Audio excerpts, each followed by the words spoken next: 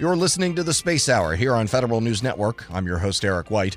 NASA's Flight Opportunities Program is one that helps commercial space companies work with the agency to test out their new technologies with the hopes of being able to use them for future missions. The program just recently made 9 new selections for the new tech under NASA's 2021 TechFlights solicitation. To learn more about those picks and the program overall, I got the chance to speak with John Kelly, who is Program Manager for the Flight Opportunities Program, and Stephan Ord, who is the program's Chief Technologist.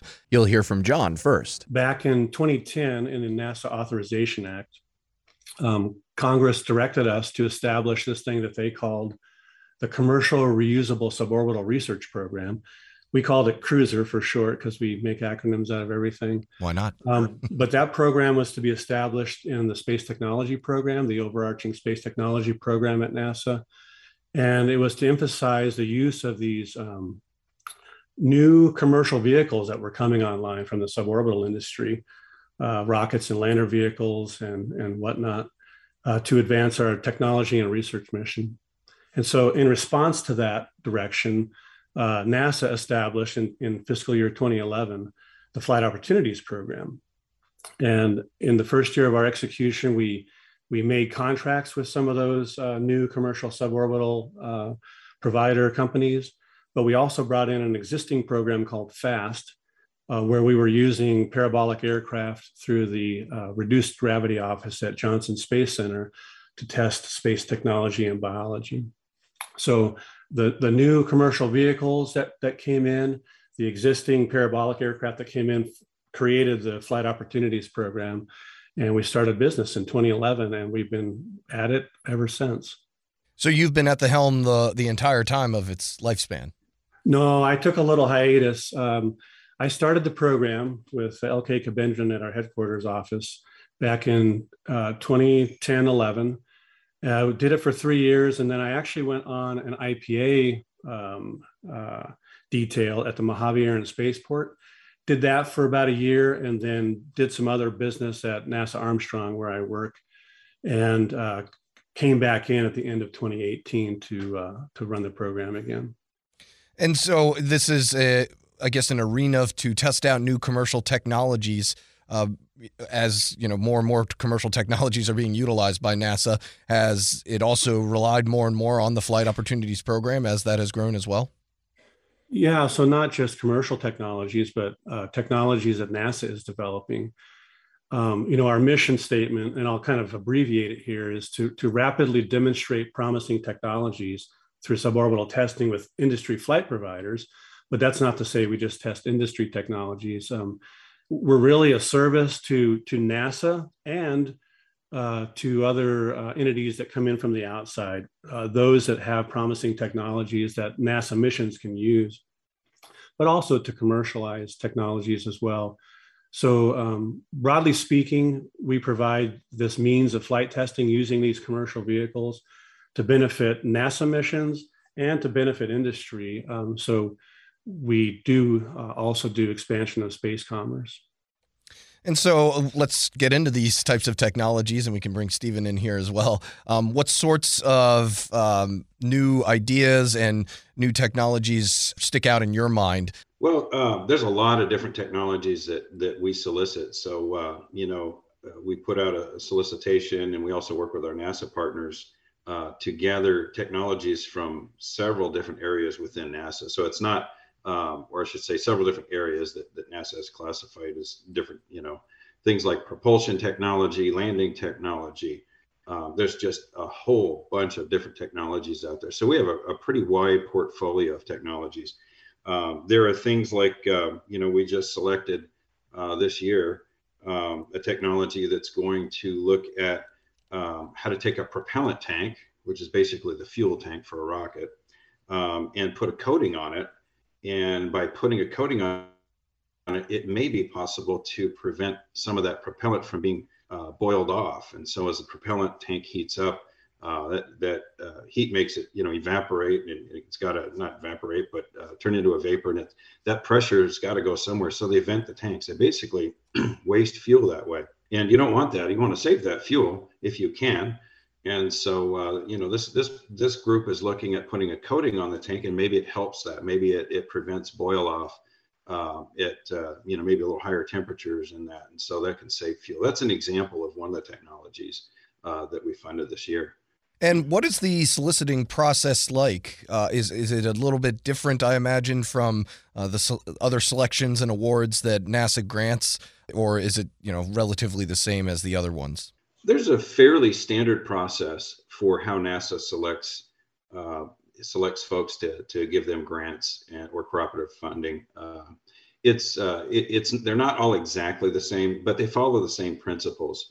And those principles are basically you have a criteria set that you go for. In our case, we look at three things. We look at relative to U.S. space exploration and utilization. We look at technical approach, and then we look at cost and schedule. So we're looking at things that, how well do they align with our goals and what we've stated, like what topics we want. We look at infusion potential, like this is a great technology, but is anybody going to use it?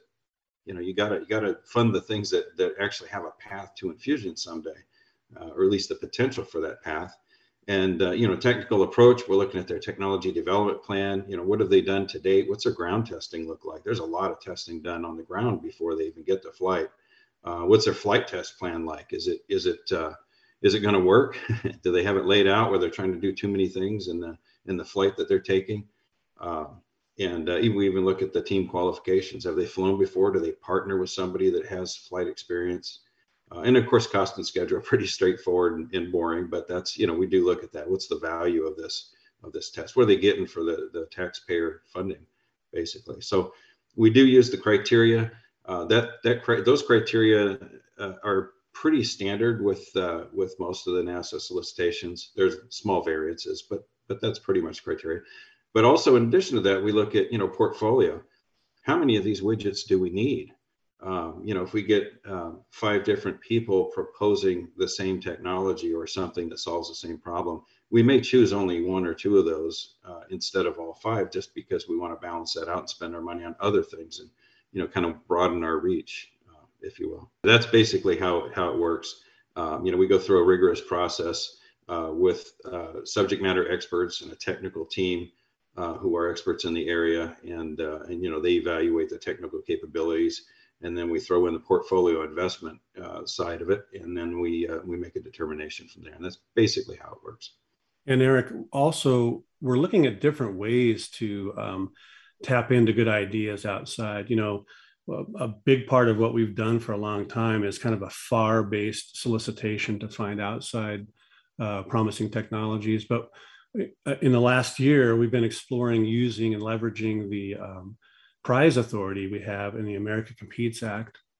So we just got done with a round of what we call Tech Leap, which allows us to, instead of go through a FAR solicitation process, solicitation, proposal, review, ad nauseum, and selection, it's a little quicker. We're trying to really do what we do to find good technologies, get them tested, get them matured in a very rapid fashion.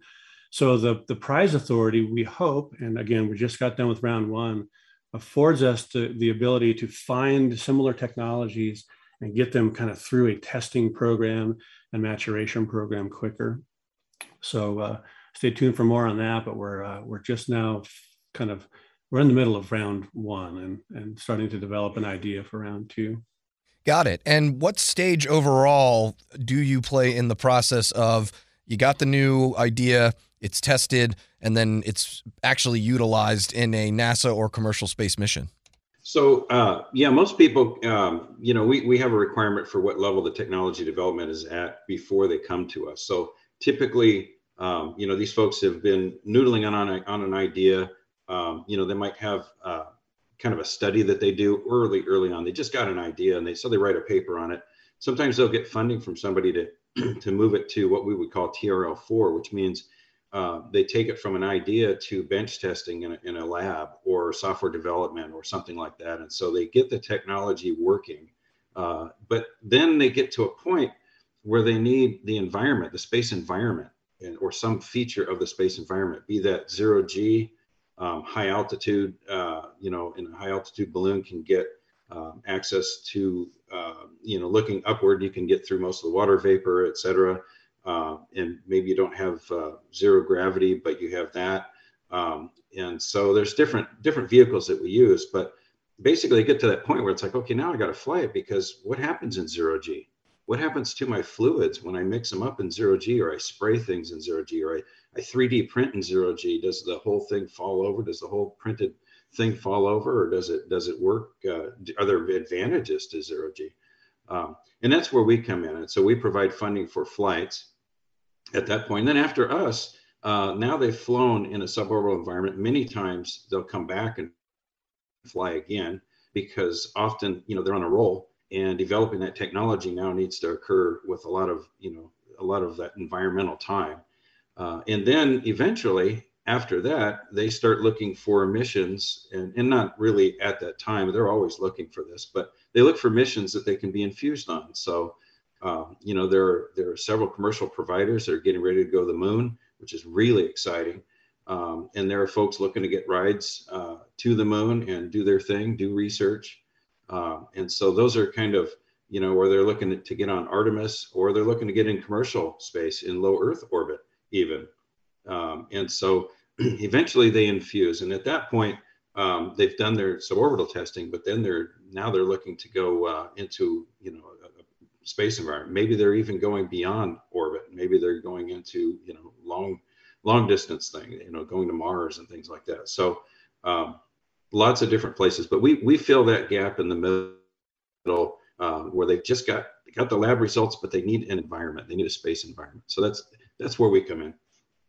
And we're connected to the systems experts within NASA that can potentially use these technologies that are getting matured. And so Steve's team, we're always talking with those experts and letting them know what's coming up through our pipeline and what can potentially be used on some of the missions that they are watching. Understood. Yeah, that was going to be one of my next questions, was how do you take the needs that you receive from NASA flight teams and NASA exploratory teams and what they need, and going through, and is it that you are sort of a liaison to the industry itself, or do you use that as just use that as the standard solicitation process you were talking about? Well, generally speaking, we do provide funding for them. So they come to us with a proposal, and in their proposal, they'll say, hey, I want to fly with this flight provider because they're going to give me zero gravity, and I'm going to fly with it because it's an aircraft and it's going to do, the parabolic flight. So there are going to be periods of time, like 20 seconds of zero G. And here's what I want to do during that time. So they'll come to us with a proposal that says, hey, I want funding, and here's what I'm going to do. But that's not the only service that we provide. As John said, not only do we have experts look at that proposal, but if that proposal is funded, we have them on our radar. And there are times when our system experts that we have access to within NASA can put different folks together for partnerships. And they can let them know of opportunities coming up for other funding opportunities and missions and things like that they might be a part of, they could apply for. So we do more than just provide funding for the flights. We're also helping to connect people and provide opportunities that way as well. It's kind of interesting. Consider this: in 2011, Maiden Space, company called Maiden Space, came to us, and we funded them to fly parabolic flights for zero gravity. And in 2016, their additive manufacturing facility went into service on the International Space Station. And it's now produced over 200 tools and parts and other types of assets up there. So that's an example of full infusion where that's where we hope to really help out, is folks coming into us, getting that relative environment, solving problems. Things all the time go wrong in suborbital testing, and that's the point. We want you to fail with us first and find those problems and figure them out. You really can't anticipate all the different aspects of these environments. There's a lot of brains that go into planning for these tests, but things happen all the time. You just never know. If you heat something up in space, it doesn't have what they call convection heat transfer. So heat doesn't rise in space. It kind of sticks around. So if you have a really hot electronics board, it doesn't cool off on its own. It just stews in its heat until it fails. So So that's what we provide is access to that. But I just wanted to give you an example of something that's fully gone into operation, and it started early on. Started with flights with flight opportunities. So there's an example there. And Eric, I'd like to just add that in the just over a decade of service we've been providing to the agency, we have had 245 successful flights, which, if you just do the math, that's like 25 per year, which is pretty cool to us. We have afforded over 800 payloads to get tested in a space environment. Again, like Steve said, high altitude, microgravity, or like a landing profile. And 330 technologies have come through our program. So we're quite proud of those numbers and quite proud of what we do for what I consider a fairly modest budget each year. And we have engaged with several flight providers, 12 at our current counting. And so again, we're quite pleased with those numbers and the level of engagement we've had with this industry that's provided tremendous service to NASA.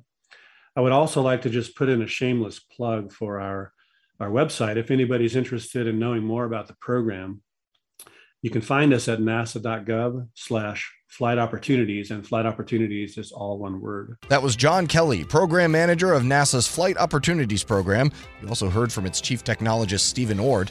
There's more to this interview. You can find the entire discussion online at federalnewsnetwork.com.